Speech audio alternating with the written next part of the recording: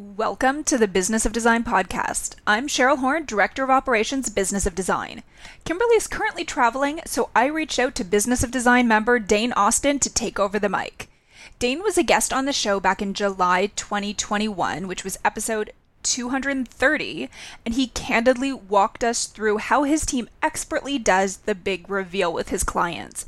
We love Dane and all he has to share with our community. So we brought him back in January this year for a member-exclusive Mo BOD episode, and again for a BOD Live where he shared with other members exactly how he presents his contract to clients at the consultation. So when Kimberly left for a much-deserved holiday, I knew exactly who to reach out to step in. So in this episode, BOD member Dane Austin takes over the mic and talks with fellow design professional Sasha Thind about how when your process is structured, it allows the creativity to flow. When members of our community get together to share experience and expertise, we all gain. Both Dane and Sasha share their systems candidly. I love how Sasha points out that at the end of the day, clients are hiring you for a feeling. On the design side, you may give them exactly what they asked for right from the beginning, or give them a whole new concept they hadn't even dreamed of. But the end result is the feeling they get when they enter their home or completed space. That's what they've hired you for. But you are the expert, and how you get them there is up to you. It's your business. Be the expert in the room. Now, I wouldn't be doing my job if I didn't do a few announcements before I handed things over to Dane, so here we go. Since we're headed into September this week, let's focus on what's happening now because our events calendar is getting pretty full. So coming up, Kimberly is headed to New York for Take Flight, Thriving as a Small Design Business, which is sponsored by Daniel House Club. That's going to be part of the What's New, What's Next event at New York Design Center. That's going to be happening at 4 p.m. on September 14th, and you can head to the website for full details. This panel discussion is going to be hosted by Interior Design Magazine, and she's going to be joined by Daniel House Club and 5 industry leaders, and they're going to be sharing the tools that they use to help their businesses flourish. And of course, Kimberly's going to be sharing some BOD systems and help you take your business to the next level. So again, head to the website for complete details on that. Coming up on September 21st is our next BOD Live, and we're going to be doing a book club. So I hope that you are already reading Atomic Habits. Of course, you don't have to read the book to participate, but you do need to be a Business of Design member to get in on our BOD Live meeting. So join us for that book club on the 21st, 1 p.m. EST, and we're going to be showing what we took away from reading that book. And at the end of the month, join us September 29th for Kimberly's Commercial Project Contract. This is a 2-hour virtual seminar. Kimberly's going to walk through her commercial contract and share exactly how the 15-step project management strategy works on commercial projects. And of course, if you join us live, you're going to have a chance to participate in the live Q&A. If you have questions, feel free to send them to me in advance. Make sure you sign up. And of course, you can just unmute yourself and ask Kimberly live and have that conversation. Make sure that you don't leave that 2-hour seminar with questions. So September's looking really full, but I am going to throw one more date at you. I did just post the details to the website for the BOD Elite Retreat Charleston and Savannah 2023. Of course, that's not happening until April 27th to 30th, but the important date to mark your calendar for is that registration opens on September 15th. If you've previously attended a retreat or you are a BOD Boss member, watch your inbox on September 15th because we're going to send you an email with some additional savings. But of course, if you're a Business of Design member, you're already going to save on your ticket. And of course, we'll also have some early bird pricing and perks to go along with that. So details on all of this are available at businessofdesign.com. And now I'm going to hand things over to Dane. Thanks so much for being here. Welcome to the Business of Design podcast with Kimberly Selden. Business of Design is the world's best business training for interior design professionals like you. We have the systems, strategies, and protocols you need to consistently satisfy clients, increase profitability, and run your projects like a boss. Unlike traditional coaching, BOD is a fast track to immediate results. Don't try to do this alone. Join today and you'll have access to hundreds of targeted training modules, plus member perks like BOD Live events, member-only podcasts, preferred pricing, and the support of an engaged community of peers. We all know design matters. At Business of Design, we think designers matter too. And now a word from our awesome sponsor, Daniel House Club. Thanks, guys, for sponsoring Business of Design podcast. We really appreciate it. If you're a longtime listener of the podcast or a member of Business of Design, you know we don't frequently have sponsors. And that's because I feel an obligation to each one of you to make sure anyone who appears on this podcast that we endorse does a great job helping us interior design professionals do our job. And now I can say I have worked directly with Daniel House Club and I've been thrilled with the results. So what is Daniel House Club? I'm glad you asked. It's an amazing tool that allows us to make multiple purchases from multiple suppliers and vendors all in one place. And it gives us the deep discounts which allow us to be profitable and to save our clients money. Recently, I know they had a purchase of over $100,000 from one designer, and that one purchase included 93 items from 22 different vendors. Imagine how much time you could save with that kind of buying power. Even if you have a small firm, trust me, this is a great resource. Let me tell you something else I love. When I signed up to become a member, I got 30 days of free shipping, and that is substantial these days. So we really took advantage of that with our first order and, in fact, a couple subsequent orders. We even ship product across the border, U.S. to Canada. Pretty sweet. You lucky Business of Design listeners can go to danielhouse.club and you can sign up for your own membership using the discount code BODPRO. You'll get 50% off on your membership and that coveted 30-day free shipping. Thank you, Daniel House, for sponsoring Business of Design. So I'm so excited to have you on our show today. I'm Dane Austin, and I'm a guest host for Kimberly Seldon's podcast. And I'm super excited to welcome our friend and colleague, Sasha Thind from Boston, Massachusetts area. I'm so grateful that you agreed to be a part of this interview. Thanks so much for having me on, Dane. When we met, I thought we had a great synergy, and I was excited to chat with you a little bit more about how we do things. Definitely. We had started touching on some really interesting different topics about design and the process of design and business. And I just thought you'd be such a great guest to have on this show. So I'm excited to dive in with you today. I know that you had some great ideas for some of the touch points that we could talk about today. And part of that is your process. But before we get into that, I would just love if you could give a little bit of background information about yourself, how long you've been in business and how big your team is, just to give everyone sort of a frame of reference. Sure. So I am based in Boston, similar to you, and I have been in business for 10 years now. We're celebrating our 10th year, and it's really flown by. It's been, very interesting and fun. And I actually started my career in architecture. I studied architecture, and I followed my grandmother, my mother in that way. They are also architects in India. And but I realized shortly after that my true passion was in interior design. I think the scale really appealed to me and the personal touch that it can create. And I started to focus on that more. So yeah, it's been a good ride. I'm actually from India, worked in several other places, but then finally landed in Boston, where I started my studio.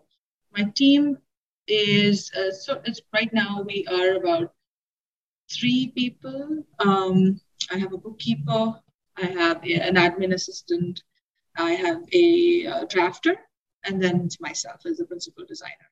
That's great. So it sounds like you have a nice boutique-sized firm, and you have some really instrumental key players in place to free you up to do what you do best. Yes. I love that. So I'm curious how you found out about Kimberly Seldon and her 15 steps. Yeah, so I think I came across Kimberly's profile and her 15 steps, I want to say a few years ago. As you sort of start your own business, you're constantly trying to find a better way to do things. And I think I was really excited to see how she had structured the process in a way that made so much sense. And, I just feel if the process is structured, then the creativity can flow. And then there's more time for that. So you're not sort of reinventing the wheel with the process each project. So that sort of maintains some sense of organization. It's such a good point, because we don't really learn the business of design in school. And so to have someone like Kimberly and other business coaches out there who are making it easy, taking that part of it out of the equation for us to have to learn on our own by providing this amazing template. I love what you said about the fact that once you have the process in place, it allows you to be more creative, because that's why we get into this. It's because we want to be creatives. And a lot of times as artists, we're not always great at business. And then we have to take further steps to learn how to run our own companies and how to be managers of people. And so I love that you said that. Lots of hats, yes. Definitely. One thing I've realized is the more people you hire, the easier your job gets and the easier your life gets. Yes. And just finding that person to do the things that you're either not good at or you don't change to grow the business and put those right people in place. So you had some touch points that you wanted to talk about today. And the first one being like the importance of defining the scope of work for a project. And I just wanted to see if you could walk us through how you do that.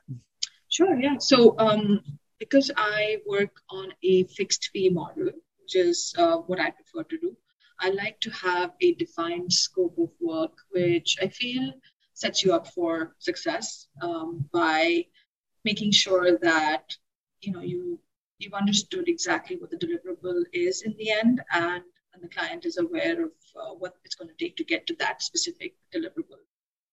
The way that I sort of evaluate the projects is the first step is a Zoom call. Now that COVID has happened, Zoom seems to be very highly accessible to everybody. So we do a video call basically to figure out what are the priorities of the project, learn more about the client's needs, understand what kinds of budgets they've thought about. So, and then also the scope, see if all of those are in alignment with each other. The second step is a walkthrough.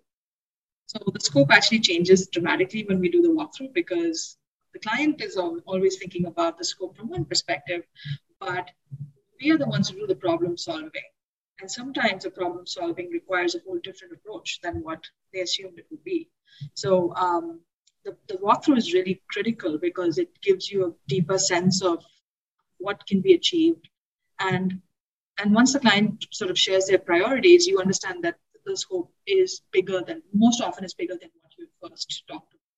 Definitely. So it sounds like your Zoom call is actually a discovery call, which is deciding if this is a qualified client who you want to take on and if they're a good fit for you.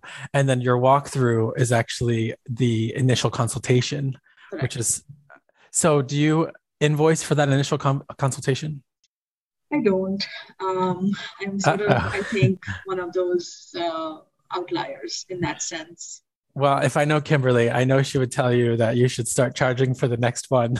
Yeah, I've been really considering that because I think it just is my time. So, yeah. Yes. Well, I think it helps to weed out the people who are not quite serious, and that, it gives people a level of investment in you. And I've been charging for years, mostly due to Kimberly's encouragement. And I'm up to $900 for an initial consultation. Yeah. And when someone says, well, we're interviewing other people and they're not charging us, it's like, well, I don't know how other people do their business, but there's a lot of time and effort and energy that goes into this. And I always explain to them that fee basically covers the time for this discovery call, travel time to and from our appointment, 2 hours on site with you, travel time back, as well as putting together the scope of work, the letter of agreement, and sending all that over. And I said, that just takes hours of time, and we just need to be compensated for it. And when you invoice for your initial consultation and you're compensated, then you don't mind giving away all the answers and saying, specifics that you would do in a space as you walk through it, instead of being vague and then they don't have confidence in you because you don't want to give away your ideas. So I encourage you to definitely start charging for your initial consultation. Mm-hmm. Yeah, I've been thinking about it myself, so I think it's probably a good idea now. I think, all of these things are just a comfort level, and you have to sort of feel comfortable about it, and then you can actually say it out loud. Right. That's so true. And first time or two that you do it, you're like, oh gosh, this is easy. And I can do this over and over. So you mentioned that you do a fixed fee, and I was wondering is that for the whole design and project implementation, or do you do like a hybrid model where you do fixed fee up front for the design and then you go into hourly billing for project management? Yes, that's what we're doing now, is a fixed fee for design and then an estimate of hours for the project management, which is hourly billing at our rates. Oh, good. Okay, that's great. I know that that's a very popular model for doing it. We have switched over to billing for everything because we realized we were writing off a lot of hours.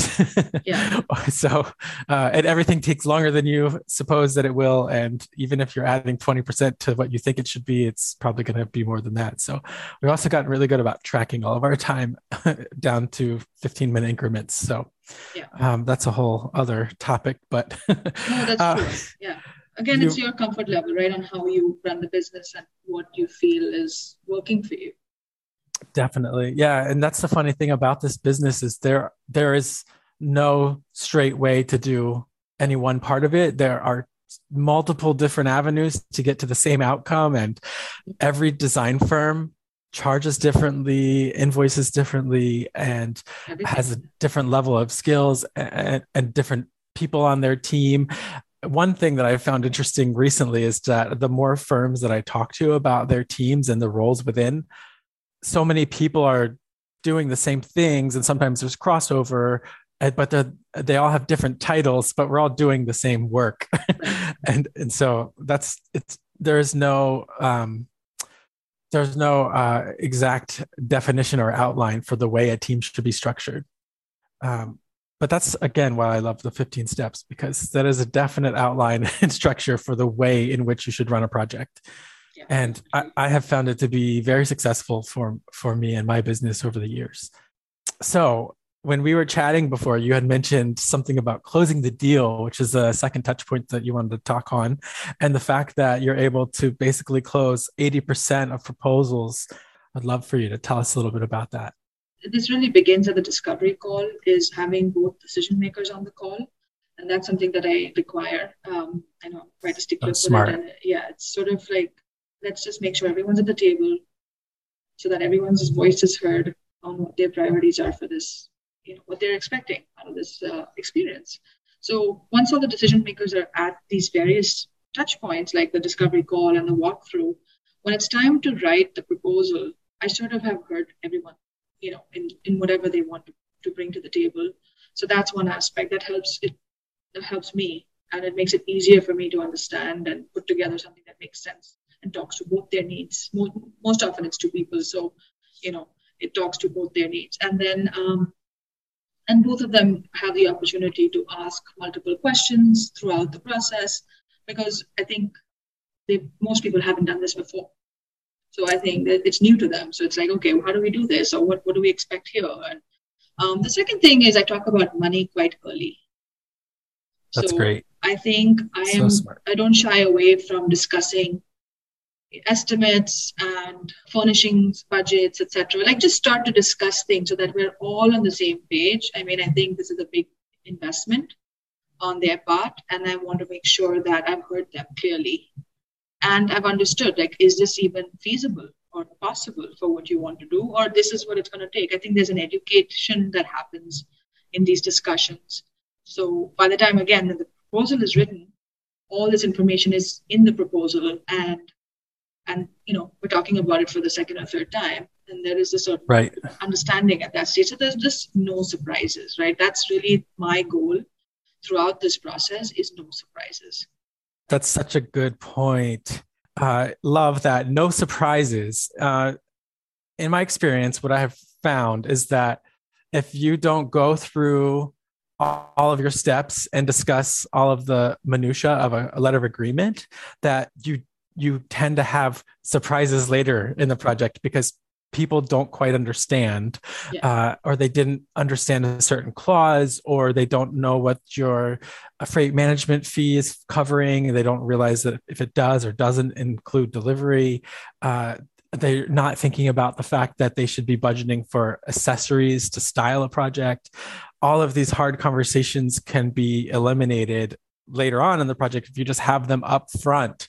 So discussing money early, such a big one. I think so many people are a little afraid to talk about money because a good majority of people are brought up, to think that it's crass or, it's not couth to talk about funds and money and finances. But that is literally the number one thing that I need to know in order to run a successful project is how much money do we have to work with? And everybody has a budget in mind, no matter how much money they have. Yeah. And you have to get that number out in the first place. And a lot of people, I love the other thing you said about educating the client. A lot of people don't really know what it's going to take, and their expectation is not realistic. So I think that those assumptions are sort of put to bed immediately at the beginning. If these are sort of, there's an openness about it, because we're going to continue to talk about these things throughout the project. Things are going to come up. So it's very important to feel comfortable about it and not, awkward at all. And the other thing that I think really helps in closing this, in getting approval on the proposals, is I do them in person or on a Zoom call. I don't send it on an email. I've heard of so many designers who send the contract and the proposal in an email that I'm just very surprised sometimes, because you've done all this work, but the client doesn't really know. They don't read it. They don't read it, some of it, most of the time. Such a good point. I like to walk through it with them and just be very, every little line, step, clause, all aspects of it, because it's the actual document that's going to feed into the process from the beginning till the end. Absolutely. That's so great that you're talking about this in person or on a Zoom call with them. Similarly, we have a call set up. We kind of review the contract in person a little bit during the initial consultation. I know Kimberly would say to read the entire thing line by line in person. What we end up doing is explaining the high level touch points with our letter of agreement. And then we do send them the agreement in a PDF, and then we schedule a Zoom call within a few days so that we can go through it with them at that point. And I feel like, just that step, that extra hand holding, going through, having a separate meeting to go through the contract, which is step 2, it's, the letter of agreement and accepting the retainer. So that's, I love that you've made that part of your process as well, to go through and again, have those hard conversations up front, whatever sticking points. I'm curious, do you have any experience, or can you tell us about an experience that was not always going smoothly, that you put into your agreement, that you've found that you also need to bring up in person? Because oftentimes it's those tough conversations that we don't want to have, or that may seem uncomfortable, that are actually the ones that we must be sure that we're talking about to bring up. Many aspects, so many points. I mean, I think one of them is product markup, right? It's how do you manage product markup? That's a big question that most people have, because every designer is doing it differently. The second one is termination. Like, what happens if this doesn't work out? And that's great. I think those are scary topics, and I dive right into them. I was like, this has to feel good for everybody. Let's go on to your next touch point. We were chatting about the project schedule, deliverables, and just setting expectations. Right. So the project schedule I have found to be very successful, where I actually drop in exact either the month that a certain meeting is going to take place, because we don't have a date usually in place at that time. If we do, then that's great too. but most often I lay out. So say, for example, we're starting a project in August. The contract, I would write in contracts signed August, schematic design meeting, end of September. Design development or sit test, October. Design development meeting, November. So all of our meetings are typically 4 weeks apart. Right. And okay. So the client has this like very clear idea that, okay, if we sign the contract in August, procurement is only going to begin in December. Okay, yes. Right, at the earliest. And of course, we write in a little thing there saying, if there's a cancellation or there's a revision, then obviously things slide, 4 weeks apart from there. So there's a very clear idea, I think, and they can say, okay, then I also put in like, okay, procurement, if we're purchasing in December, you're expecting items to begin to, like the installation would be in May or June. That's great. It sounds like very similar to the way that we would run. This is more for a decor and furnishings project and less for renovation and construction or a new build for sure. But I think that's probably the majority of listeners too. And that's really reasonable because like you said, if you're signing the contract in August, you're not going to have trade day until end of September. And then it's going to take 2 months to pull together the design. And if you hit it out of the park the first time around, by the time you're, getting all the retainers, or payments on items, then you're in December, as you said.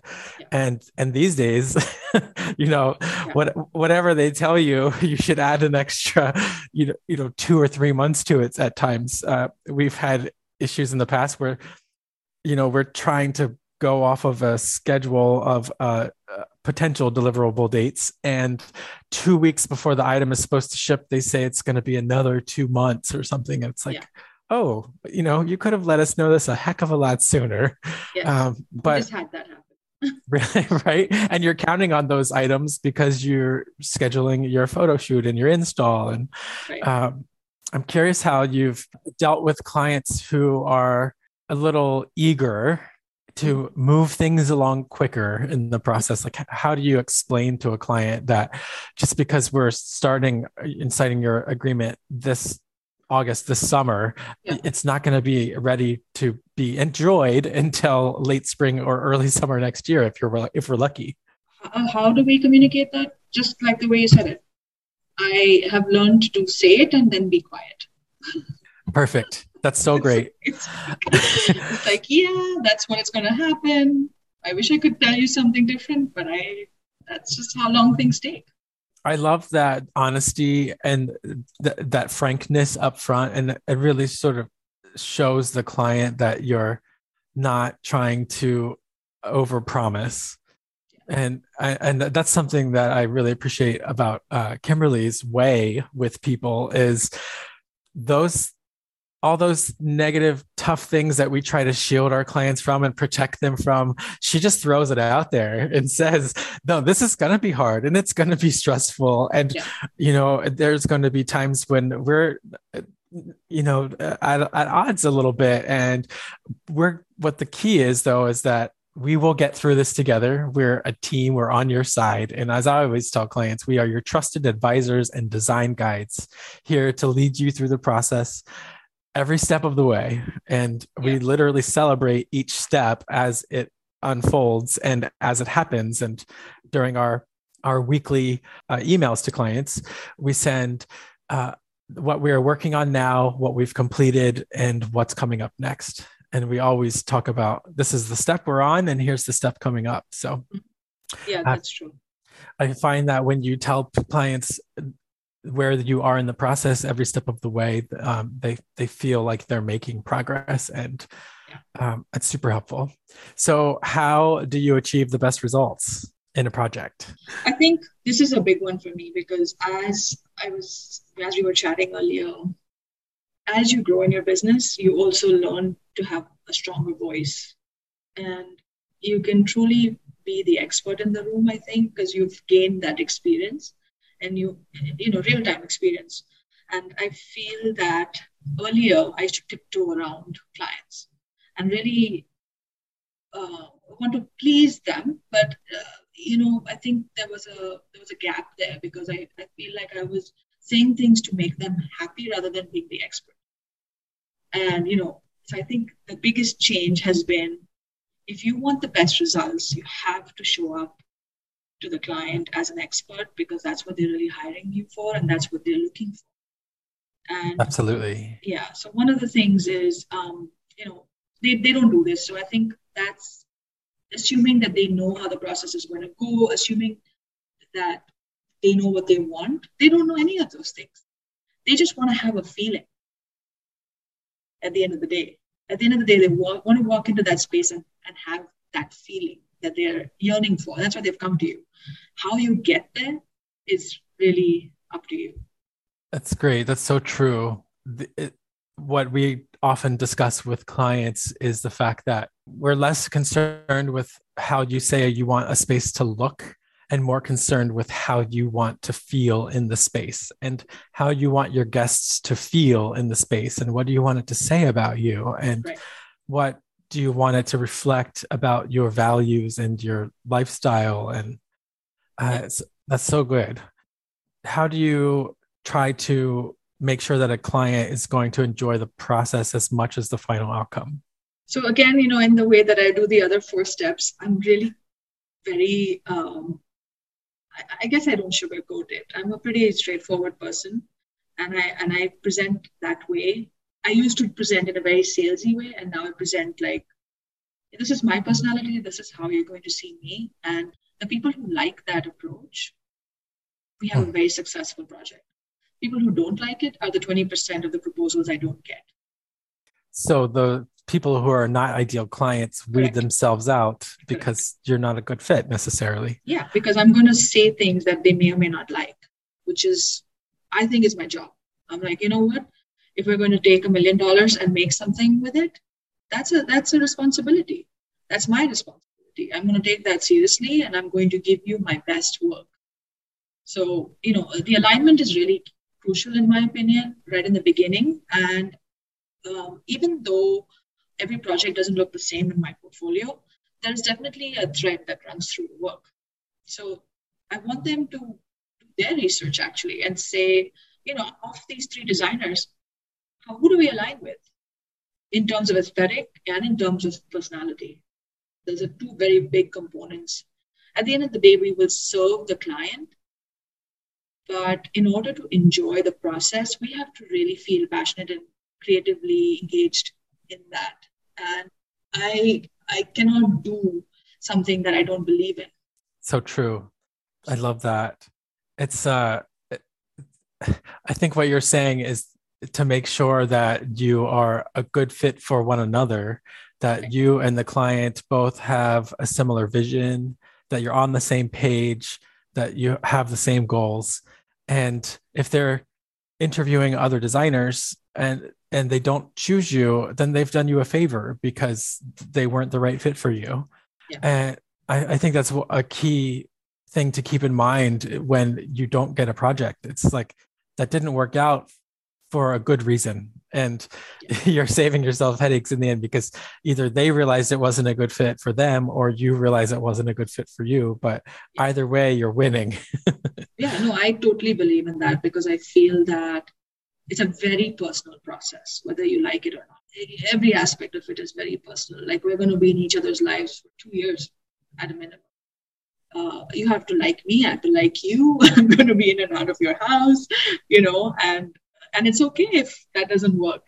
And it's great if it does. So, there's enough work out there. There's enough amazing designers that will be a better fit. And I always encourage people to meet other designers before they settle on who they want to work with. It's really smart. And it just sounds like you've grown and learned to come from a place of authenticity and from a genuine place, being yourself and not being too salesy and just allowing your personality to shine through.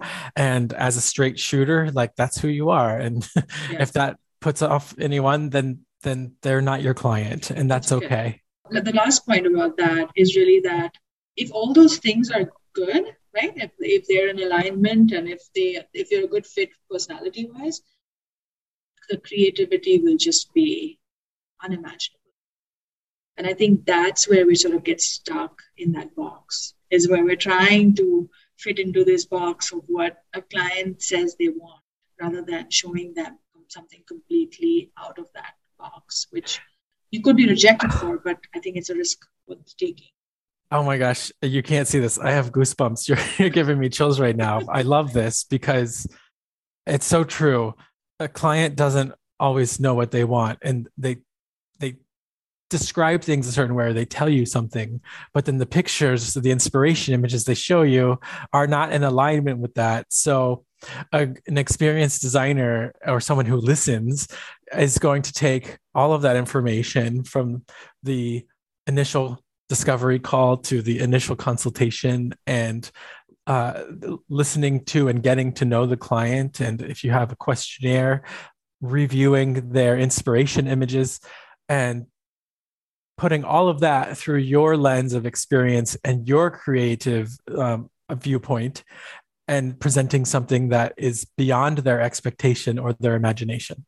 You're pushing people a little bit outside of their comfort zone. And in my experience, it is when a client is willing to go there and take the leap that they're far more thrilled and enthusiastic about the final outcome, because those bold movements or those things that were scary, those design decisions that feel out of your comfort zone, are often what we find at the end of a project, that a client says, I love this so much. I never would have picked it, but I absolutely love it. And it's the thing that people compliment when their guests come over to the house. And that's exactly it. Brings so much joy. Yeah. I'm wondering if you could go back in the past and meet yourself and give yourself some advice when you were first starting out in business, what would you tell yourself? It's going to be hard. It's going to take time. Be patient. That's great. And what would you say is the best piece of advice that you've learned from a coach or a mentor, a colleague? I think it's to be comfortable in who you are. Oh, that's perfect. I love that. I think you have to put in the time and the effort, and it takes time to get to a place where, I don't think I know anything that, yet in this industry, because I feel like there's been so much learning, but there are certain things that are in place, and I would encourage younger designers to work for other people. Be open. And I think that's one of the key things that I would love if people listening would take away, is that you almost have to invest that time into learning before you go off on your own. That's great. Thank you so much, Sasha. I really appreciate the opportunity to chat with you. And I would love for you to just tell our listeners where they can find you on social media or your website as well. Thanks so much, Dane, for having me. It was so fun. Yeah, so I'm on Instagram, Sasha Thind, SASHYATHIND. And my website is also www.sashathind.com. Fabulous. Thank you so much to Kimberly and Cheryl for having Sasha and myself on the show. I appreciate it. And if anyone's curious to find me, you can find me on Instagram at Dane Austin Design or DaneAustinDesign.com. Thank you all so much for listening. I hope that you had a few ahas and golden nugget takeaways today. And I look forward to seeing you all soon. Thank you for being part of the Business of Design community and supporting BOD's mission to improve the industry one design business at a time. It's time for you to take the next step and join Business of Design. Like thousands of design professionals in 50 countries around the world, you'll find the systems, strategies, and protocols you need to dramatically improve your business and transform your life. What are you waiting for? Start today.